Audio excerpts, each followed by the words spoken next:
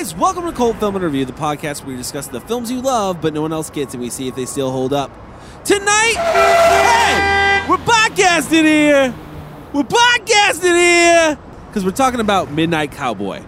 So let's start the show. Your Hollywood system stole our sex and co-opted our violence, so there's nothing left for our kinds of movies. Oh, hi, Mark. Where in the hell are we? I'm so sure. Want a date? Listen, sister, if I want your opinion, I'll beat it out of you. This whole thing has turned into a theatrical mockery. You understand that, Mike? Stop eating my sesame cake. Just look like you like me and let's stay in time. All right? No. Is snakes out there this big? Wolfman's got nards. What did I say? No jelly rolls. What are you going to do to me, Daddy? And you can't piss on hospitality. I won't allow it. Yippee-ki-yay, motherfucker. Hey guys, thanks for joining the cult. We really appreciate you joining us this week, each and every week. Make sure you do us a favor, subscribe on iTunes and leave us a review. We'll give you a shout out at the end of the show. We have one to do tonight. Shout out! That's right. So stay tuned for that. You can stick or stay. You can whatever you like. Stay tuned for that at the end of the show. Then head over to our YouTube page, like and subscribe there, and then head over to redbubble.com, buy a shirt. CFIR, search it in the search bar. We say it every week. Thank you for doing that. As always, I am joined by Kyle Smith. Hey, how's it going? Chris Willenberg. Hey, what's up? And Michael Salucio. Hello, everyone. Tonight, we are talking about Midnight Cowboy. It was directed by John Schlesinger. Schlesinger? In 1969, had a budget of $3.2 million, made $44 million in the box office, was filmed in Texas and New York, had a rating of X, actually currently has a rating of R, and has a 90% on Rotten Tomatoes. This is Chris's pick. Chris, why'd you pick Midnight Cowboy? This was kind of a little bit of a random one for me. I actually received a couple of film reels, 35 millimeter film reels from my parents as a gift. And I was like, you know what? Like, these used to have tags on them. I can't remember which one's which, and I can't even remember exactly what they are. So I started unrolling one of the reels and discovered that it was the first 20 minutes of Midnight Cowboy. And so I was like, you know what? I tried to rent this when I was a kid, like younger, and I didn't really get into it. Maybe I'll appreciate it a lot more now. From what I knew, it was a fairly important film at the time. It was an Oscar-winning film. It maybe dealt with some things that were interesting for an Oscar-winning film. I wanted to just check it out, fully start to finish. And I didn't know if anybody here had actually seen this film either. When you said you were a kid, what do you mean? How old? Yeah, maybe like 14. Okay. Yeah. I was like old 5-year-old Chris sitting in front of the TV getting down. When I could go this isn't for me. When I could go to the video store and just like pick out what I wanted, you know, it was always one that I did pick it up, but I don't remember being into it. I think I didn't even finish it at the time. Kyle, have you seen Midnight Cowboy before? Have you heard of it before? Oh yeah, absolutely heard of it. I mean, this is one of those films that's on several lists and is an incredibly important historical film. I hadn't seen it all the way through. I distinctly remember there's a few times where I put it on and I started watching it, and for whatever reason I was distracted or just not sucked into it. So I bounced out usually in the first 20 minutes. Mike? I tried to watch this when I was a kid.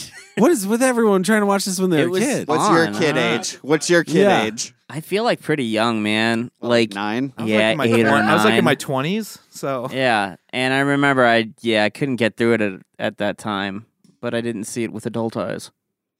Had I seen it with adult eyes, I may have just saw it like, cowboys are cool. I was needed like, more adult eyes on you. This cowboy sucks, and it's not even midnight. I thought this was a Western. All this takes place in the day. Man, I got ripped off on this film.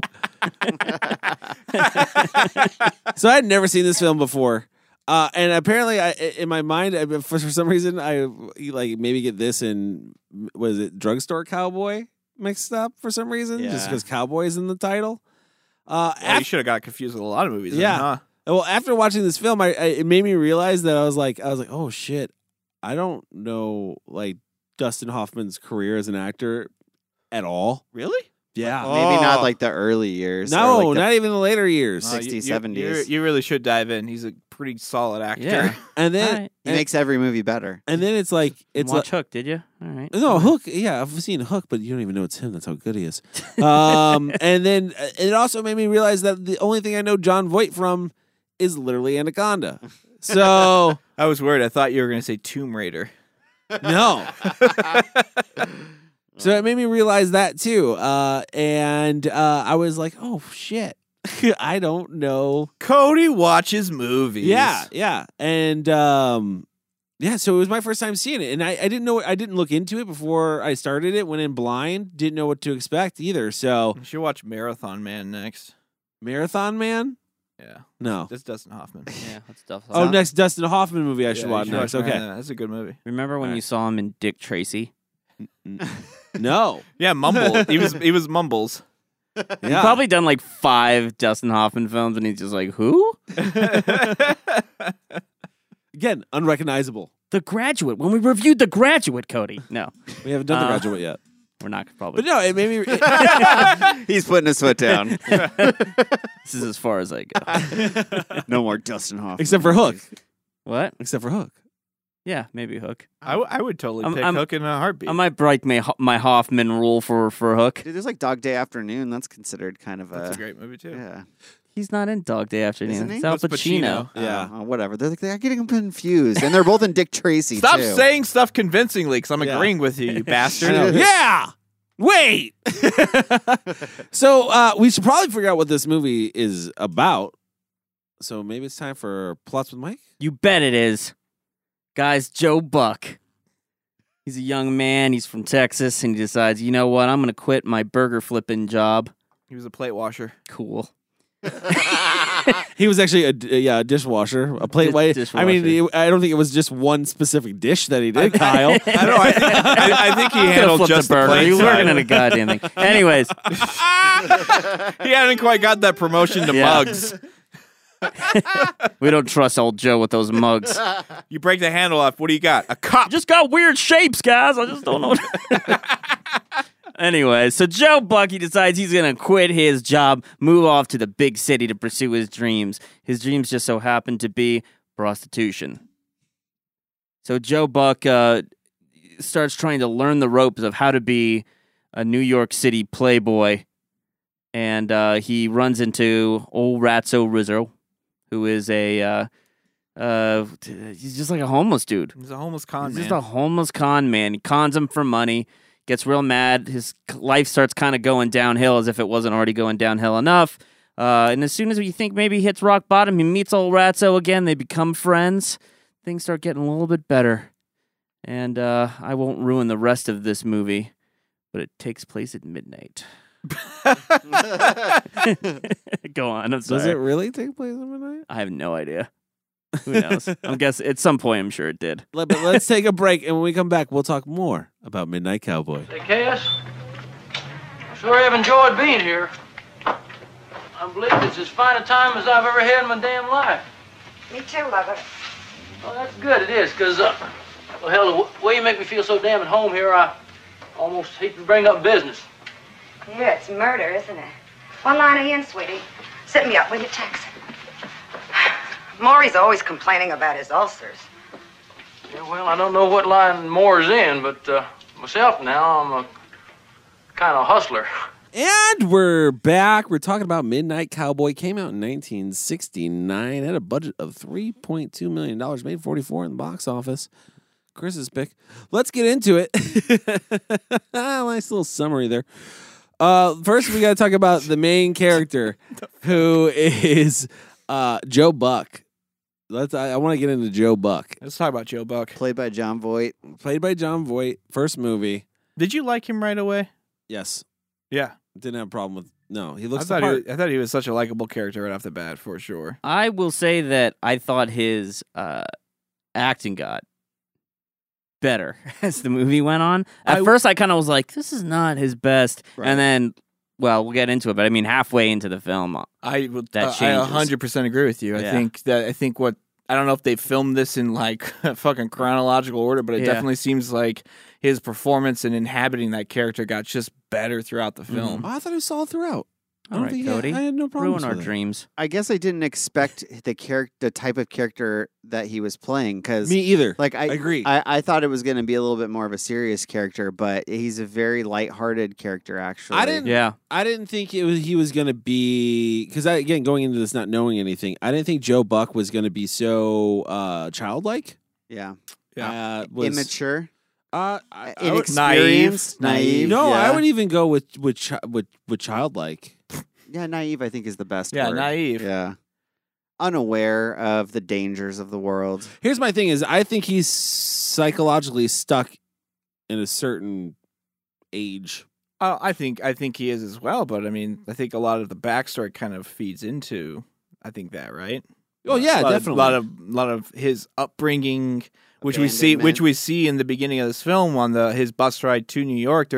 He keeps passing by these different landmarks of these different parts of Texas, Mm-hmm. and it's like they're reminding him of all these weird things. And at first, when you watch the film, it's kind of like, where's this going? Where's this coming from? Like, what are these like weird flashbacks and what do they mean? And I actually really loved it watching the film. I was So do I, and they really never go that far into them. They kind of leave it up to the viewer to make their own assumptions. I think they give enough to kind of let you decide to let you create an idea of who he mentally is as a person. Because he's a plate washer, as we found out earlier, just the plates. He is. And he quits his job basically to go to New York and become a male prostitute, which I got to imagine for his character, just because of, I'm guessing, the family abuse that he went to by being abandoned by his mother, left with his grandmother, and then I'm guessing raped. Yeah, sexually abused by a group of people. It seemed. Well, like. no, that's later on. Oh, that's even later on. Yeah, I by thought his there grandmother. might have been a weird. There was a weird kind of thing that there was kinda that weird scene insinuated. where it's him as a child giving her a massage. Yeah, but like I Well, never quite put it together that like she ever like physically abused him. I See, agree. But here's the thing: the reason he's a cowboy is because of his grandmother. The reason that he's a cowboy later on, that he's pretending to be a cowboy, is because of his grandmother. Yeah, right. He's the most beautiful cowboy in the Well, that's whole- because of grandma's boyfriend was a cowboy too. They showed Yeah, that. she was definitely. They made her seem quite the. There was floozy. definitely like a yes. Well, yeah, I would agree with that. No, they definitely. I thought all those scenes have a real sense of danger to them. They did, which and is why I thought it gives you this impression that something's going on. Did It anyone feels else, like it's did more anyone than else get just the impression too that Yeah. maybe Grandma was a prostitute herself? Because I I thought that so, was too. I thought that was Yeah. pretty clear. I actually, going back to what you just brought up though about like a sense of danger. There's that one scene where he's in bed with grandma and that guy. Yeah, And there's like the creepy laughing in the background after that scene fades out, and we're just left with the audio. And I thought like, oh my god, is something happening? We're gonna see more, and it just never touches on it. Isn't there a scene later on in the movie too that when he's like in trouble, like with the grandma and those kind of scenes where she like sticks an enema up his butt as like a punishment? She does stick an enema up his butt as like a punishment. What I scene missed was that. How did you not see this? How did you not see this? Oh yeah, there's a scene where Was she's that like some weird flashback? Yes. holding a tube, and then she's with a bag on it. with a which bag is an on enema. it, and then all of a sudden, I think there was a flash She of goes and- his. Yeah, she goes like this, Adult raises her arm and ass. goes to the show. Yeah, Oh, when he's getting Yeah, I mean it's done in a montage. It's real quick. Okay. So I missed it. But yeah, there is definitely a scene that insinuates she's. that is a punishment. It Yeah. looks like it's insinuated as a punishment. Yeah. Yeah. So it was maybe psychologically abusive environment, and Yes. maybe physically possible. And it seems to have again with his whole drive to go to New York and basically become a prostitute for older ladies. Like that's Yeah, and if you notice, they use a lot of older actresses in this film. Well, I Like, thought that- even the extras are all older women. Like even the Florida flashbacks and scenes are all older, like grandma looking women. So it has to be like a theme that runs throughout. I don't know if I'd say grandma looking women as much as I'd say G-MILF. I think we should use that for this show. Jesus. G-MILF. G-MILF. Oh my god. I mean, I think there's definitely some reason he's. I think there is a psychological thing that's happening that he's targeting older women at first. Oh yes. Even I would agree with Chris almost throughout the whole film. Yeah. It's a weird moment. And you wonder if he's doing it for money or if he's just because he's actually. I think it's somewhat for comfort because I get the impression that grandma's not around anymore. No, she died. And I think that's kind of what he's attracted to. Yeah. Like, I mean, there's even that scene where I'm going to kind of jump around, but we're talking about the character's psychological state. I mean, there's a scene towards the end where he gets that younger woman, and you bringing this up about his psychological state is starting to make me think like maybe there's two reasons he couldn't perform at first. Yeah. I mean, maybe part of it was of just the situations that he's endured up until this point, but maybe part of it is like she doesn't really kind of fit his tastes either. She's not old enough. Well, I mean, she wasn't young though. She was the youngest of any. Well, I understand, but I wouldn't say that she wasn't in her. No, I thought they insinuated that she was at least here's like the thing. supposed to be in her 40s. Here's the thing. I took it as she was like hard early 30s. I kind of take it a little step further than you, Kyle. I kind of agree with you that that's what he's into, and the reason but I think it's for a different reason. I think it's into it because that's his sense of family, because that's the family that he knew was his grandmother, who was a little bit of a pervert, obviously. And then the only girlfriend that he basically had was also, according to the book, was sleeping with 6 other guys, and then decided to stop sleeping with them, and end up with just Joe Buck, and then that's why this happened to him. Then they tracked them down and raped both of them. So that's what the book says. Yeah. Okay. And it's kind of, you see it in the film too. You don't see her put it together. You don't see her. Yeah. You don't see her actions of sleeping with these 6 guys beforehand. You know what I mean? There's one comment that's made, which is like, I can't believe, look at Joe Buck kissing her. He needs to like. But there's the scene of those 6 guys chasing her, the first walking in closer. You kind of get the sand dunes. No, before the sand dunes, through the town. There's a scene of that, and then obviously there's the scene where they rip them out of the car, and then they rape Joe and they rape her. Right. And I think that has somewhat to do with him regressing into the point to where he is just going. His idea is, well, New York. It's almost like again that kid mentality of New York is where wealthy people live. I know that TV and whatever tells me so. Because he also listens to a lot of the radio, and there's scenes of him TV, but most of it's radio. So, but I know where New York is where all the money and action's at. That's where all the famous people live. And the fact that my grandma said I was pretty, and old women are attracted to me, and that's like my sense of family. So it's like a safe. I feel like it's a safe haven rather than what he's into. I guess it's a longing for what familiarity and like. Yeah, it's what he's attracted to emotionally and probably physically. I don't know if this fits into this part, but they do touch on the fact that when his grandma died, he said she never told me that she was going to die. And when he came home from it looked like the army or something. Yeah. Like she was just dead. She was gone, like without ever warning him or telling him. So and his mother abandoned him. There's this whole sense of abandonment. But I think the grandmother was the most stable thing in his life. So naturally, maybe he has like an attraction to that. Yeah, I think so too. Well, and even this is something that you brought up as far as the grandma not telling him that she's going to die. Here's the same. Ratso does the same thing in the film. Mm-hmm. Doesn't mention once, so you're right. As an audience member, you're aware of Ratso and I think condition. If you don't, especially at the scene when he falls down the stairs, you realize, sure.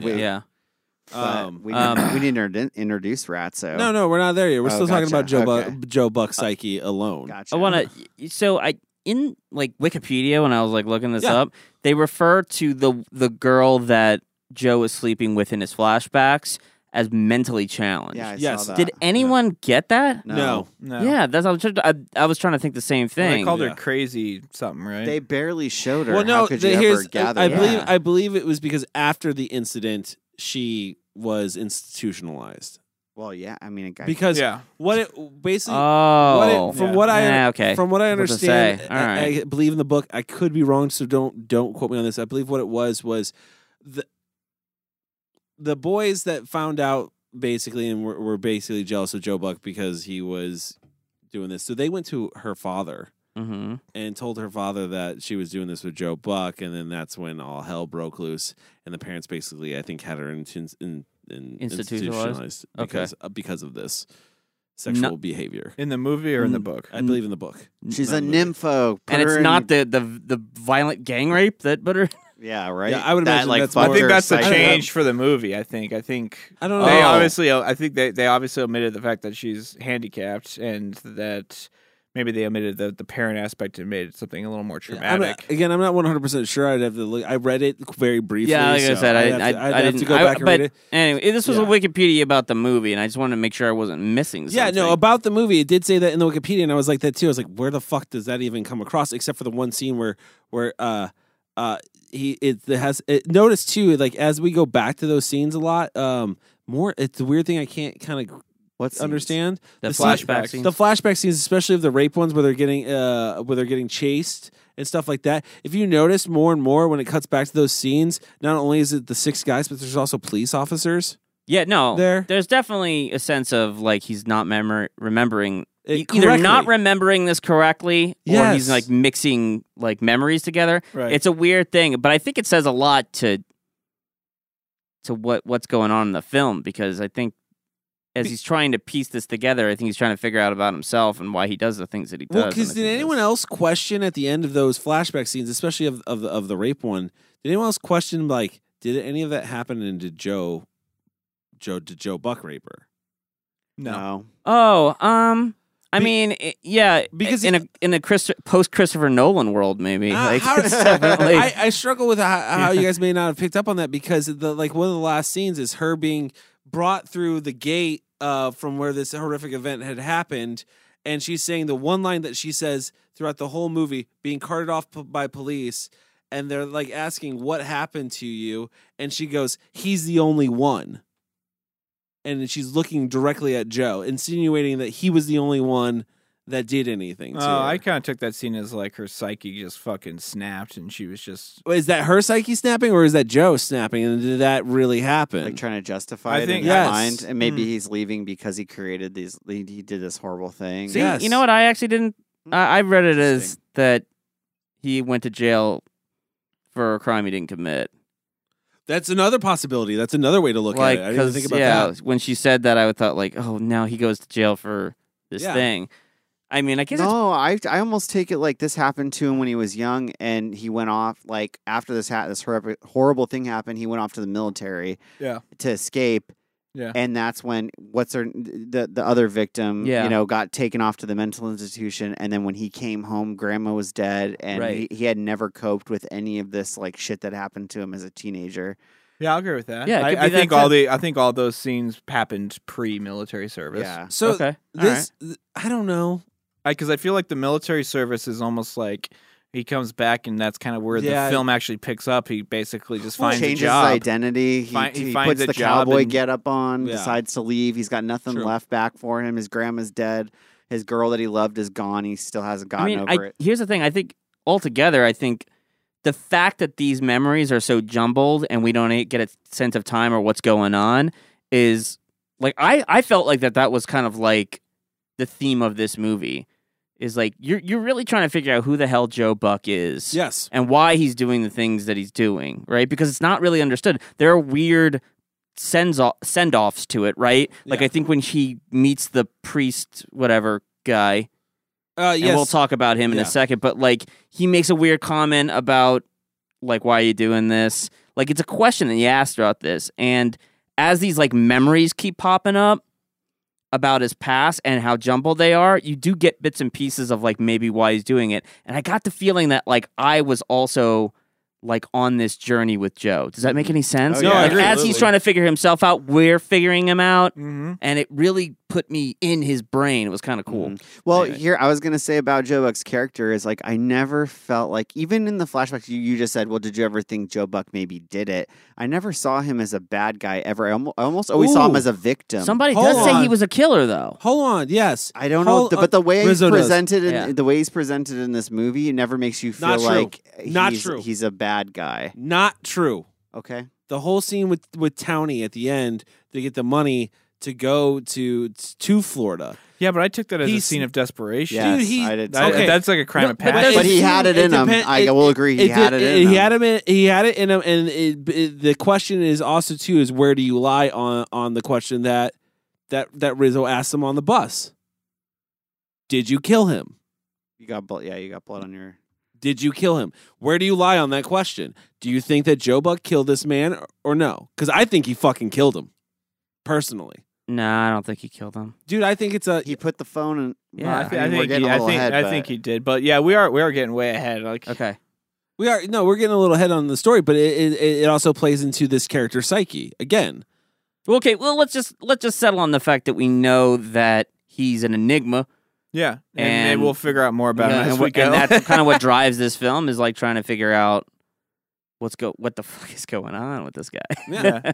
Well, and we learned through Rizzo. Ratso, Rizzo, whatever. He has lots of Yeah, he names. doesn't like being called Ratso. He doesn't like being called Ratso, but that's what everybody knows Yeah. him in New York. Who is basically our second main character? If we're finally getting to him. New York City. Who is Dustin Hoffman? Who is yes, a New York City character is the way I would put it. As far Stereotypical Yes. New Yorker, like with polio, with a limp. Yeah. Yeah. he has polio. He has childhood polio. He has had it since a child. That's what the disease he dies from. And his character, I don't know, man. Don't get me wrong. I like Dustin Hoffman in this film. Mhm. There are scenes that seem like it's a little too much. Yeah. You know what I mean? Like Yeah. I'm a little too much character. Almost in some scenes, not all of them. The voice. It's the voice. very that he much does, very much in the beginning when he's a little more alive, Yeah. more towards death, played much better. I think it was the way I kind of took that approach to the character that Dustin Hoffman did is I think he plays him up and he plays up that shrill rat kind of personality at the beginning to make the audience really hate him, and then towards the end of the film, he kind of his personality and his demeanor softens a bit. So it really makes those final scenes that much more impactful because you're basically taking on a roller coaster with this character of hating him and then coming to see that these kind of form this cool family bond with Joe, and then towards the end of the film you're just like, God damn, get healthy. I have a theory about him, and Okay. maybe it's not a theory, but I haven't read about it enough to know. I think that Rizzo is in love with Joe. I think if you watch the way he reacts to him, the way he reacts to the things that he says, like when they get in the argument about you've never been laid, like you keep judging me for how I look, Yeah. but you've never been laid, and he's like, well, don't talk to me about what I do. Only my confessor knows about that.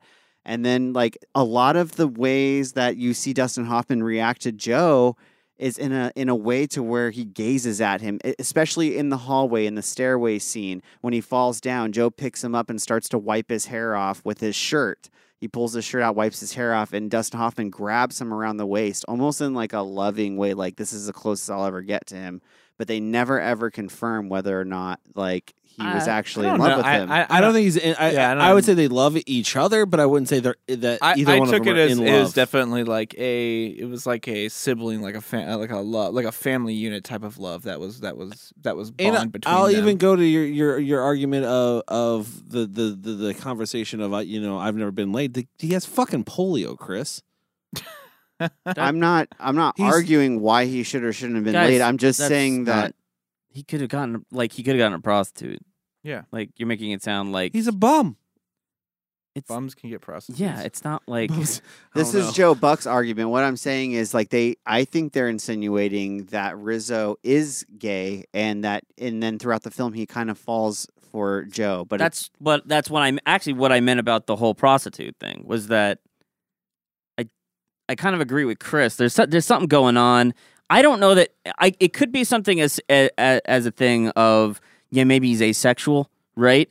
But I think the thing that really kind of like weirdly drives it home that there's definitely some sort of weird pseudo-sexual thing going on is that Rizzo's only like weird flashback, weird fantasy that he has. It's like Joe is just shirtless throughout the whole thing. It's a very they're running on the beach having fun yeah, together. it's very typical like romantic scenes being depicted of Joe that Yeah. it makes me feel like I'm But like Joe's always if kind of make it if you homoerotic look- to It some is. extent. It is. I don't know. Yeah. I kind of took that it was just like it is. Oh shit! I lost my train of thought. Go ahead, Cody. Maybe this is where you're going. I took those scenes, those flashbacks, and then not so much as I would say that those are flashbacks because they're flash forwards. They're, It's they're just fantasies, right? They're They fantasies. don't happen. Is more or less that he was seeing them in the parts that he believed that both of them would play, and the fact that he is the upscale guy who runs everything. Look, he's making the food, he's doing everything, he's running it, he's the manager, right? He's Yeah. the manager of this. If you look at it kind of close, he's the manager of this resort in a way. And Joe Buck is playing his role as the pimp. If you or not the pimp, as the prostitute. If you look at it, he's they're surrounded by women in separate things. Joe has his own women that surround him. They're mostly older ladies. Same thing with Rizzo in those scenes too. Well, I understand what you're. Yeah, I get it. Rizzo is surrounded by. He's gambling with older women. There's nothing sexual about what he. Well, no, I agree with Cody that Well, no, Rizzo was surrounded by younger women, and Joe was surrounded by right. older women. In the I fantasy. get what you're saying. Yes, I agree that like I think the fantasy in this world that he's created is that he is a pimp. Joe is sleeping with a bunch of older women. They're bringing rich money. because They're of it. raking up money, and he's got girls and stuff. But it doesn't explain like the weird like running on the beach thing. I think that and was that's a the lot part more where- than I just think a lot of that we're not. Yeah. talking I think a about. lot of that relationship, though, like between Rizzo and Joe, is there's. I think a lot of that stems from kind of like a shared, I think it's state of life, sad state of life. Like I think there's a strong bond because they're both in the shitty place and they both want to get out of this shitty place, and that really pulls them together. I have one more argument. I have one more argument, and I on actually this. disagree with Kyle on that because Joe doesn't give up like wanting to be in New York. The only reason he gives up is because he realizes that Rizzo is dying and he wants to get him to Florida. I don't think never he ever realizes that truly realizes well, that Rizzo's truly realizes it. dying. Yeah, but No, and I don't think Joe wanted to stay in New York. I think he got his fill and realized that it was not what he wanted. That's why he felt like things were going right for him after he met the last lady, Yeah. and he didn't want to Yes. leave. But Yes. he was like, "Why do you always put me in this position?" I'm So- sorry, and then your other argument. Yeah, I my apologize. final argument on maybe like Rizzo or Ratso as a character, I think the fact that he speaks with so much aggression about gay people or the gay culture, like in this film, is really a shield that he's like putting up, like to kind of like block his own. Yeah, I mean, I'll be honest, I got that from both of them a little bit, but yeah. I do think I definitely think you get it from Joe Buck because of the experiences that he's been through. I do agree Yes. with you on that 100%. I think you get that maybe. homophobia from the experience. Dude, he's been gang raped by men. That doesn't mean anything necessarily. I definitely think that's part of why, like, he's afraid of being labeled or whatever in that situation and denies it throughout. Like, yeah, I'm sure that being accused of that brings up painful things. So it's a shield he puts over himself, so he doesn't have to remember being humiliated. Basically, Well, I mean, I don't know if we're at that scene yet, but the big scene for me is when he sleeps with the last woman, but only after she accuses him of being gay. Yeah, Like now, all of a sudden, was he the has trigger. Yeah, that was the trigger. that's a weird thing to trigger on. I don't necessarily mean that means that he's gay or not, but it's definitely an odd thing for that to trigger him. Clearly he has sex with a woman. multiple women. Well, yeah, and men, but I think it's ambiguous for a lot of the characters in this film, but it's certainly in there. What I was saying is I think they don't ever say that Dustin Hoffman's character is, but they do, and I believe they insinuate it. he gets off with the guy. Having flashbacks of a woman. Yeah, but I mean, it's still kind of like I'm saying there's more to what's going on here. I don't think, and we're also speaking. Let's also stop speaking as if sexuality is binary. Like it's not like he's got to be gay or he's got to be straight. No, and I think that's exactly kind of where the film is at. Okay, I don't think that he is. I don't think because of what he's been through and stuff like that. I don't think again. I think sexual behavior can go either way. Mm-hmm. but your sexual preference is what your sexual preference is. No. What are you you talking can force about? yourself to do something that you don't like. Yes, you can do that. Yeah, but if that's what you're. I understand you're saying that, but there's no indication that he does. But if you are, well, he does it with the blowjob scene, so he can get money. I think we're missing a whole aspect of desperation in the character and driving his actions. There's certainly a desperation. I'm not saying that there isn't. I'm just saying that I think there's more. Oh, I agree with that, but and we're talking about also. You remember this is in the time frame of 1969. Now, where we're at in society and what we understand about people, you can have more than one choice. What are you talking about? As far as like the way the sexuality versus, again, what I agree with would be preference. Like if you're gay, you're not, you don't prefer to be with a woman, and if you're a lesbian, you don't prefer to be with a man. Right, but I'm saying but that you can do it. You can do it if you're desperate enough and you need like the fucking money. Why are we pretending like bisexual people don't exist? We're not. No one's pretending that at all. Well, that's why I'm simply saying why we keep going back to if he's gay, then he's gay. I feel like the argument here is whether or not Joe Buck's gay, and I don't think he is. I think he engaged in stuff in desperation, and I think that.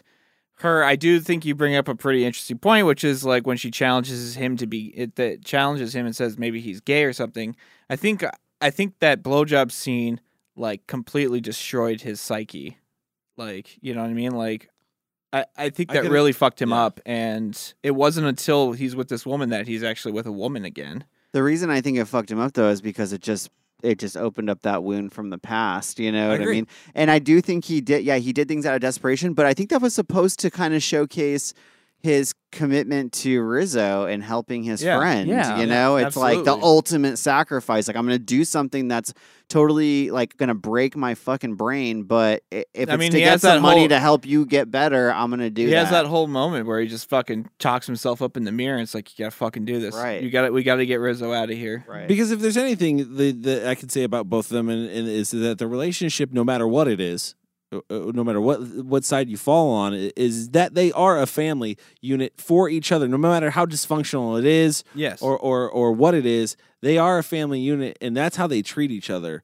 Eventually, in the movie, their relationship grows leaps and bounds as you watch this film carry on. Because Rizzo, going back to him as a character, at some point becomes the mother character. Yeah. I would say in this film. I saw that, yeah. And really... He's the manager, he's the caretaker, he's the, he owes Joe Buck a debt for ripping him off. It's almost like the same thing with the grandma, even as the story progression goes. It's this person that takes care of Joe through this period of his life and then dies at the end of it. Yeah. Yeah. It's almost that same progression of story. So, but I almost look at, that's almost how I look at Rizzo, is almost as a mother type character. I saw that too, and that's why I get the asexual aspect when of it. When he's helping Joe like clean up and shit. Like, I got that vibe for sure. Yeah, even the food conversation. Well, you don't like it? Go eat. Like, you know what I mean? Yeah. That's something your fucking mom would say to you. Like, yeah, there's no doubt about it. He's definitely playing a maternal figure. Yeah, yeah. I don't know that, because Joe can't survive without one. No, I don't think he survives without one. I agree with that. I don't think he's well equipped enough to actually survive. I think the grandma scene say that. I think the army scene says that because it's like says that. Sorry, sees that. Says that because that's what the military does. They will give you a regiment. They will tell you where to be, when to be there, how to look. You know what I mean? Like, his whole life is regimented by somebody else, even throughout this parts in New York until the very end of this movie. Where is I think he is somewhat going through a very frightening realization at that very point. I think he learns to function on his own. I think it's like kind of like a big part of this movie. Yeah, I mean, people start taking an interest in him. Like, he gets invited to the cool He got parties, the money. I mean, however he gets it, he's the one who gets the money to go to Miami. And there's that weird scene where he's like in normal clothes for the first time. Yeah. As if to suggest that like but he's gone to a different place. He's not the young little boy cowboy anymore. I will agree though with Cody, because I mean easily my favorite scene. I mean, we're jumping. This is jumping all the way to the end, and made me fucking tear up. Is the end on the bus? Oh my god! With him and Rizzo, but. Yeah. John Voight pulls this look on his face where it's a combination of I'll just tell you the emotions that kind of pass through me in that look. It's kind of it's him noticing everybody staring at him, and it's like the situation. It's kind of like a fear thing that passed through him. It's a lost for somebody he cared about, but I also got this emotional feeling like, what do I do now? Yes. I'm on my own in Florida. Dude, I didn't want to go to Florida. I think there's a genuine fear there too. What I saw from that look was, and even the whole like grab around the shoulder and like hugging embracing him as the bus is going was like it was a fucking 5-year-old kid whose mom had just died on the side of the road, and he's trying to just hold his shit together. Like and everybody's turning around staring at him. They're all whispering. You can hear them talking. But I got a shit. sense of pride too, because here these two people are. They're like two dirtballs in like New York City. They're kind of cleaned up. They're trying to get out. They're trying to go do something better for themselves. One of them doesn't make it. Now all these people are gawking at them on the bus. You know, like a bunch of strangers, and like the way John Voight holds Dustin Hoffman is like almost like a prideful thing. Like, this is my friend. Like I'm gonna hold him and like fuck you guys. God, you know? that scene fucking made me fucking emotional as fuck. Yeah, it's a rough scene. It did. It is. Well, and I was gonna say like, I don't know how I felt about it. Like, I know we're kind of getting a little ahead of ourselves, but we keep saying that we are. But, but we're at 50 minutes right now. Yeah, right. But there's so much to say about the movie. But I really, when the credits started rolling on this movie, I kind of felt really fucking bummed. And I was like, dude, I was like sad. Me too. It left me in a very sad state. And it has been a long time since I realized, like, when the credits rolled, I was like, wow, that was such a downer. Like, that ending was such a downer. This movie left me in like a bum mood the rest of the night. Yeah. Like, Yeah, I was really just kind of like, shit up. It did. But I Fucked my day up. But what I'm saying is, like, I can't be mad about that No, because that's an effective thing. That's one of that the doing. best feelings. That's one of the best experiences in a world when you watch a film and it makes you feel. So, but, makes you sad. And I'll tell you, it's the type of Makes you film that I call introspective. like for me, this is a one watcher. Like, I don't think I'm going back to this. It's like Taxi Driver, right? Like, the end of it, you feel kind of like, oh, what the fuck did no? I watched that movie twice. Fucking bummed, right? But like, anytime Taxi Driver comes on, I'll start watching a little bit, and then I was like, and then I remember, I don't want to feel like this again, and I shut it off. It's a great film. I'd give it like it's one of Scorsese's best, but it's just one of those films where I'm like, yeah, I don't know if I can put myself through that shit. Yeah, there's been a couple films that are in my catalog that is one and done. We've kind of touched on a lot of things because we have talked about the two main characters, and they go through a lot in this movie. So we kind of went through their journey a little bit each by for bit. sure. But I do want to ask this question: do you think that the characters learned any lessons from this movie? Like, do you think that they had any, anything came out of it that made them a better person, or anything like that on either side? Yeah. Or growth as a person? Yeah. Yeah, I think so. I would think agree. there's no. I think there's no way at the end of this film, with Joe Buck holding him, that he hasn't, in a way, forgiven his grandmother for passing away. Mm-hmm. Like, he's able to let Ratso go. You know, he does it. It's not like he's. I don't imagine him getting off the bus and being like, "I can't believe you fucking left me." Like, I don't see that. I see them. He got to be there for somebody he loved Exactly. when they were in Right. need. Yes. Yeah. Yeah, so, and I also, I mean, I know we just kind of talked about it. I do kind of think he gets out of this and is able to take care of himself in Miami. I get that impression. See, I feel like he. I don't think he just bumbles his way through. And how could he? I mean, he learned so much in New York. I don't imagine. And Ratso even says it's a better fit for him anyways, because people in New York are too keyed in on the whole cowboy thing being this cliche thing that's been now, as I think he mentions it, it's now a gay Yes. like He does. like concept of Like somebody a stereotype. Or Yes, something. exactly. Yeah. That's what he says. Plus, that- there's. Oh, sorry, I thought you were done. No, I was like, but doesn't he say also, you're better off over here in Florida? At least in his He does. fantasy, he Yes. imagines this Mm-hmm. as being those women haven't quite caught on Right. to that. Right, but even in the bus ride, like Joe Buck's like, you know what? I'm gonna just get a regular job. It's gonna be better ways to make money. Like, I feel like in that bus ride and through all of his experiences, I think he definitely has figured out, like, turning tricks might not be the way. Right, Maybe but just getting a like that's regular what I job. mean by that. I mean, like, he's been through Yeah. The streets, he's been through the bottom of the barrel. I don't think there's any way he's going to Miami and getting taken advantage of. And I think you're exactly right. I think he goes through in a job, and I think he does really well, and I think he lives a happy life, and it's more than he had. Fucking Yes, Cody's got his hand up. Jesus. Cody. Yeah, because I think you're wrong. No, I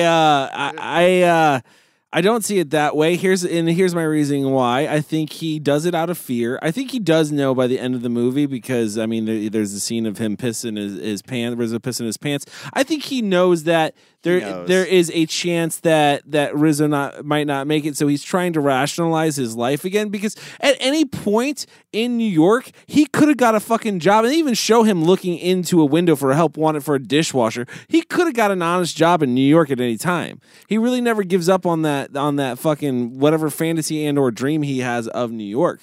So I almost feel like his character is just latching onto that out of desperation. That's just that's my feeling. I think I agree. Yeah, there is a moment where he looks in there, but I think the reason why his mind changes, I think as long as he's in New York City, he's going to hold on to that fantasy and think he's going to make it real. I think it's not until he actually gets out of that city that he realize that he's able to actually conceptually think, oh, well, you know what?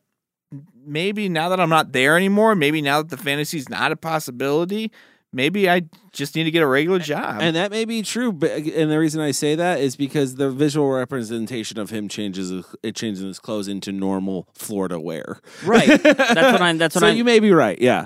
Yeah. I guess to put it, simply, I can't imagine that after coming out of gritty New York, that Miami's the city that eats him up. You know? Yeah, right, dude. I just think that watch Cocaine Cowboys, and you tell me fucking otherwise. Yeah. The cartel gets to him. Yeah. The Cubans get to him, and I mean, it's done. I don't know. I just think he was trying to get his friend there. Like, I really don't think I don't think he was trying to plan a life for himself there necessarily. He was just trying to get his friend there, and he changed clothes because, it was a symbol. It symbolized a change of character, maybe like a new start, a change.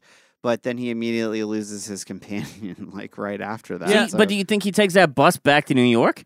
No, I think he's too poor and not smart enough. And that I don't know. Like that's where I'm at. Like I wish I knew the answer to that. Like did he go back? Did he stay? I don't know if I wish I knew that information. But here's the thing. I agree. I don't think he ever once wanted to go to Florida. But I think that bus ride was like a therapeutic journey for him and Rizzo. Like.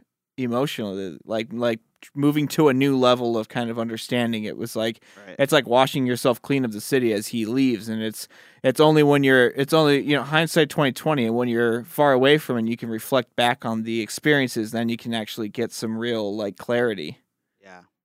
Let's do this. Let's take a break. When we come back, we'll probably rate this Mammer Jammer. And I'll tell you another thing. Frankly, you're beginning to smell. And for a stud in New York, that's a handicap. Well, don't talk to me about clean. I ain't never seen you change your underwear once the whole time I've been here in New York. And that's pretty peculiar behavior. I don't have to do that kind of thing in public. I ain't got no need to expose myself. No, I bet you don't. I bet you ain't never even been laid. How about that? And you're gonna tell me what appeals to women. I know enough to know that great big dumb cowboy crap of yours don't appeal to nobody except every Jackie on 42nd Street. All right, we are back! So excited. That is the most energetic we're going to get tonight on Midnight Cowboy. We are going to rate this Mammer Jammer. Chris! Yeah. What are we rating Midnight Cowboy? Cowboy hats. Of course. Makes sense. Only thing that does make Midnight cowboy hats. Could have been cigarettes. Could have been coughing. Did we talk about his cough? We didn't talk about. We did. It did a really good job at. Normally, if a person coughs in a movie, it's like that motherfucker's dead, right? Yeah. They did a good job of kind of like getting a few in there, and you're thinking like maybe they just kept it in. Like it. What I'm saying is that the cough seemed so real to me. I didn't think it was a plot device to insinuate that he was dying later. Oh, you on. thought he just had. Really I thought like literally, you would think that if a director was shooting something and somebody coughed, they'd be like, "All right, we can't use that take." But they kept it in. It was so natural. Yeah, that's what I'm saying. I want to say something too about the end. The whole time, just real quick. The whole time at the end, I don't know if I was the only one because this is my first time seeing 3. this. Sorry. I was waiting for the Hollywood happy ending. I was. I Yeah. thought Dustin Hoffman was going to pull out of it at the end, and I actually do love the fact that they went with the sad ending. Mhm. But I don't know if anybody else was waiting for it, but I was like, this motherfucker's going to bounce back any second now. Yeah. You know? And then it was like, then he's like, no. I peed my pants. And I was like, oh, he's dead. That's it. I'm like, he ain't coming back from Florida. What a terrible place to die. On a Terrible on place a to bus full of old people. Yeah. Mhm. All right, I'll go first. Fuck it, I'll go first. Oh man. How? What? You wanted to go first? Oh, I don't know. If you want to go first, you can go first. Sure, I'll go first. All right, Kyle will go first. Kyle. Jesus, Kyle. He That was a soft yeah. usually gets mad when I go to him or Chris first. Oh, Chris! Chris! You seem You like you can't go to me You really first. wanted to go first.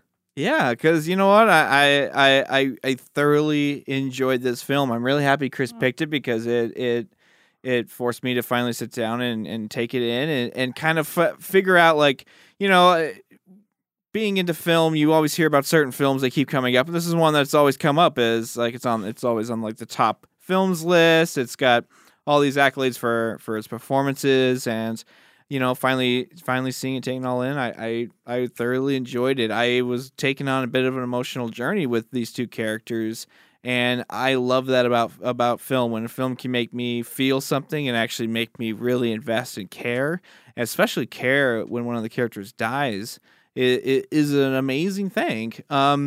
You know, I there's not a whole lot that I feel like I can really call out and gripe on. And even what you just brought up about, you know, thinking Rizzo's going to make it, going to have that Hollywood ending comeback, like, I bought it too. And I love that he did that. I love that at the end of the film, the director still threw another bit of a roller coaster at the end there. Because I agree. I think they're going to get to Florida, and you know, his cough's going to clear up, and that's what I kept hoping for, and I never got it. And I love that I didn't get it because it made me feel. So I'm giving this film a 5 because I thought it was an excellent film. All right, I will go next. Whoa, Chris, calm the fuck down. Look at his smirk on his face. I just didn't see it coming. That's Wow. This is my first time seeing this film. If you know what I watch as movies, you would know that this would never come across my radar. And it really didn't until it was brought up for the show. I obviously heard the title for this film before, but I had never like really paid attention to who was in it or cared what it was about or anything like that. That being said, by the end of this movie, I fucking was in love. This is a 5 for me. This film is fucking awesome. Shit. Like, I seriously, like, I know you said it was a one-time watch for you. This, I literally started it again today. Like, because I was like, I want to watch it. I want to watch again. What did I miss? What did I not pick up on in the flashback scene? You know, what other little nuances I'm missing with each one of these characters? Because, dude, fucking Jon Voight kills it in this movie. Like, people want to talk up Dustin Hoffman a lot in this film, which I get because he did a great character. He put on a voice. I got it. Cool. No. But he did more than that. He did do more than that. Jesus. No, he did do more than that. He had a limp. But he was fantastic in this movie too. Don't get me wrong. But Jon Voight's, I feel like character starts off so subtle, and you get this whole backstory, and it just kind of still stays the same level and never really crosses a boundary until one point where I personally believe he killed a man to get money to take his friend to fucking Florida. And it's just this story of friendship and craziness and two people who are just in the worst positions in their life. And for some reason, the characters themselves and how they were played and how they were portrayed by these actors sucked me in so hard that I couldn't look away, and I didn't want to look away. I mean, this movie's awesome. I recommend it for anyone. 5 stars for me. Mike? I don't think I can give it a 5. I would definitely give it a 4. I mean, this is a great film. There's no other way to put it. It's really cool. It does some interesting things that you don't expect it to do. I think there is like a weird surrealism thing going on with his mind and what he remembers, what he doesn't remember. I liked all of that. I guess I'm docking it a star because there is what I kind of feel is like this big gap in the film where Ratto's gone.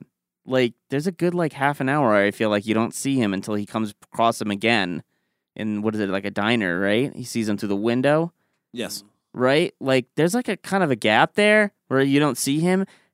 and it doesn't pick back up until you see that relationship with Ratso Rizzo, and you're wondering, like, I don't know, like, once that started, it was like a new era for Joe, and I wanted to see more of it. Like, I wish it was the whole film was his friendship with him a little bit. Kind of feel like maybe the first half an hour is a little void of, it's just kind of him fumbling around in the city. But can I just ask one question? Yeah, though? yeah, sure. If we didn't have that first half and everything, would we have gotten the character development and the character growth? We wouldn't have. We wouldn't have, because he meets Ratso, he cons him, and then he doesn't see him again. What I'm saying is, in that gap, I felt like that gap was a little long for me. Okay. Where I kind of was just like, all right, well, he's coming back, right? Like, you know, like, because I don't want to just see Joe stumbling around the city all day long. I will say that I forgot to mention the show. I did like about that gap though was the showing the audience the passing of time through Joe's jacket. That's true. Because we keep seeing I his did back. remember seeing that and thinking that was kind of cool. We keep seeing his back and him kind of weaving, and the crowd's fading in and out, and his jacket's getting progressively more stained and dirty and rough, and it's just showing him kind of progressively, like the dream slowly dying before our eyes through a montage. So. Yeah. But yeah, that's what I would give it a 4. Let's do about a 5. God damn. 4 hats. 4 fucking cowboy hats. 4 midnight cowboy hats. Chris. Yeah, there's a lot of really awesome things about this movie. What I keep hearing from all of you, and what I'll also agree with, is the acting is really particularly good. Like, these two characters take you on an emotional journey. You connect with them. You learn to like them. They're charismatic. They have layers that you have to try to figure out throughout the story. And that is something that's really fantastic about this film. Also, it's set against New York, in the late 1960s. And there's a contrast between our lead character, Joe's country style, with that gritty urban New York setting. So it has all these great things, but I will say it has its flaws too, in my opinion. I think it's a little long. I think this movie is a little long, and I don't necessarily know what I would cut out, but it wasn't like a swift watch for me. Like, I feel like I had to take some of it in, then come back to it. And that's not to say it's a bad film. It's just there were certain parts of it that lagged for me a little bit. On the other hand, there's some really fantastic writing and some really fantastic dialogue. And the fact that this movie can move you emotionally at various scenes throughout is just like, I mean, that's why I guess it was Oscar worthy. I mean, not only for the acting, but the writing as well. I'm going to give this a 4. I was originally going to do a 3.5, but after listening to everybody else talk about it, I was like, you know what? Yeah, this movie does have something special about it. And I think it is an important piece of cinema. So 4 for me. Cinema. Cinema. All right, so let me ask you this, guys, this question next. Do you think that Midnight Cowboy is a cult film? Who are you asking first? I'm going to go with you, Mike. No, I don't think it's a cult film. I think this is a classic film. I think it's a great film. I think everybody kind of knows it. I just feel like it's a film that has a very it's on AFI's top list. What is it, number 10 or something like that? No, it's in I think it's in the 40s now. Okay, but I mean, it's one of those classic great films that made a big impact. I mean, guys, it was nominated for 3 Oscars. Did it win 3 Oscars? I think it won 3 Oscars. It may have won 3 Oscars. Yeah. Yes. I mean, it just seems like it's. I don't know if I would call it a cult film anymore than I would call, again, Catch Me If You Can. Citizen Kane, a cult film. Yeah, I know. We've had that conversation on the show before because it's like how do you define a cult film versus a popular film? It's like it'd be hard for me to put Star Wars on here because I don't think it's a cult film or anything, but it's clearly a popular film. So I kind of agree with it. I think it did. I think it's, for a popular film, it's definitely had cultural impacts in terms of, where this film, scenes from this film being reenacted and recreated in various forms of pop culture. And I think the fact that an X-rated film won an Oscar in general kind of gave it this kind of this kind of long lasting following. Because there's a lot of films that win Oscars that you go on to never watch again. Mm-hmm. You know what I mean? Like, so The Pianist. that's a great movie. You never watched that again? Oh That's my a God, great film, what's fucking though. wrong with you? Yeah. That's an No. amazing Haven't film. watched it again. Jesus, Who's seen Shakespeare in Love since it won an Oscar? I never saw it before it won I an feel Oscar. like I kind of agree with it not being a cult film. I mean, it's a very popular and important film once again, but I don't know that there's like a rabid fan base for Midnight Cowboy. Like doing some cosplay. Like- There is now. I mean, maybe somebody would dress like Joe Buck, you know what I mean? Like, I could see that happening. And it definitely influenced a lot of other, like, pop culture media, film, TV. But, like, I don't think it fits, like, in that rabid fan base cult. I just film. imagine there's a fan club of like Midnight Cowboy fans, and it's called like the Buckamaniacs or something like that. The Buckamaniacs. I the Mother Buckers. Yeah, right. would have to basically agree with everybody here. I don't think it's a cult film either. I think it's a fucking fantastic movie, obviously. I rated it a 5. And I do think it is historically important. I think some people may get confused and think it is a cult film in the fact that, yeah, it was an X-rated film that won an Oscar and the subject matter that it basically dealt with. I think that's why people might kind of say, oh, it's maybe even the sad ending. I don't know. And it definitely does some oddball things too. Yeah. Right. Yeah. But I thought we didn't even actually really touch on Technical. on a lot of that stuff, Yeah, but we like didn't. there's a lot of like creative filmmaking in here Yeah. with like, especially at the party scene, Yeah, where we he's didn't having talk these about- weird flashbacks and he's having these weird visions and shit. And it's just I thought it was we'll have to save it for Midnight Cowboy 2. It felt very Episode 2. unsafe. the storytelling side of it, the way the director told the story was creative and interesting. Yeah. But I would agree. I don't think it's a cult film. Fantastic film. Watch it. But does it go in the cult film library of Cult Film Review? I mean, yeah. I mean, it would go, I don't know. Like, I guess it would go in our library. Yeah, of course. I mean, Because we covered it. we're not erasing this episode. just what? Whoa. Did you hear what Chris just said? He said we have the power to turn a film into a cult film. Even if that film is an Oscar-winning film, we can say, you know what? Now that we've done an episode on it, just it's a cult film. film and review I can catalog. see John Cult film. Voight like listening to the show. Anaconda, Finally. we already did that one. He's like, that's two, Dustin. Yeah. That's two, Mr. Hoffman, that I'm in on Cult Film and Review. One for you? Shucks. I love fantasizing that they have a competition about who has more films on Cult Film and Review podcast.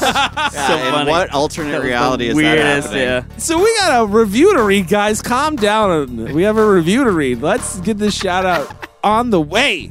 Who's got it up? I got Nobody. it pulled up right now. Oh, okay. Yeah.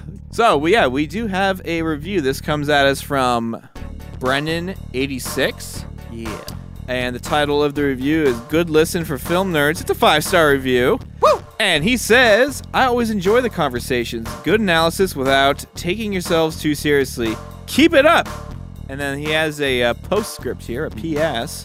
This P.S. Cody thought too hard about Secret of Nim.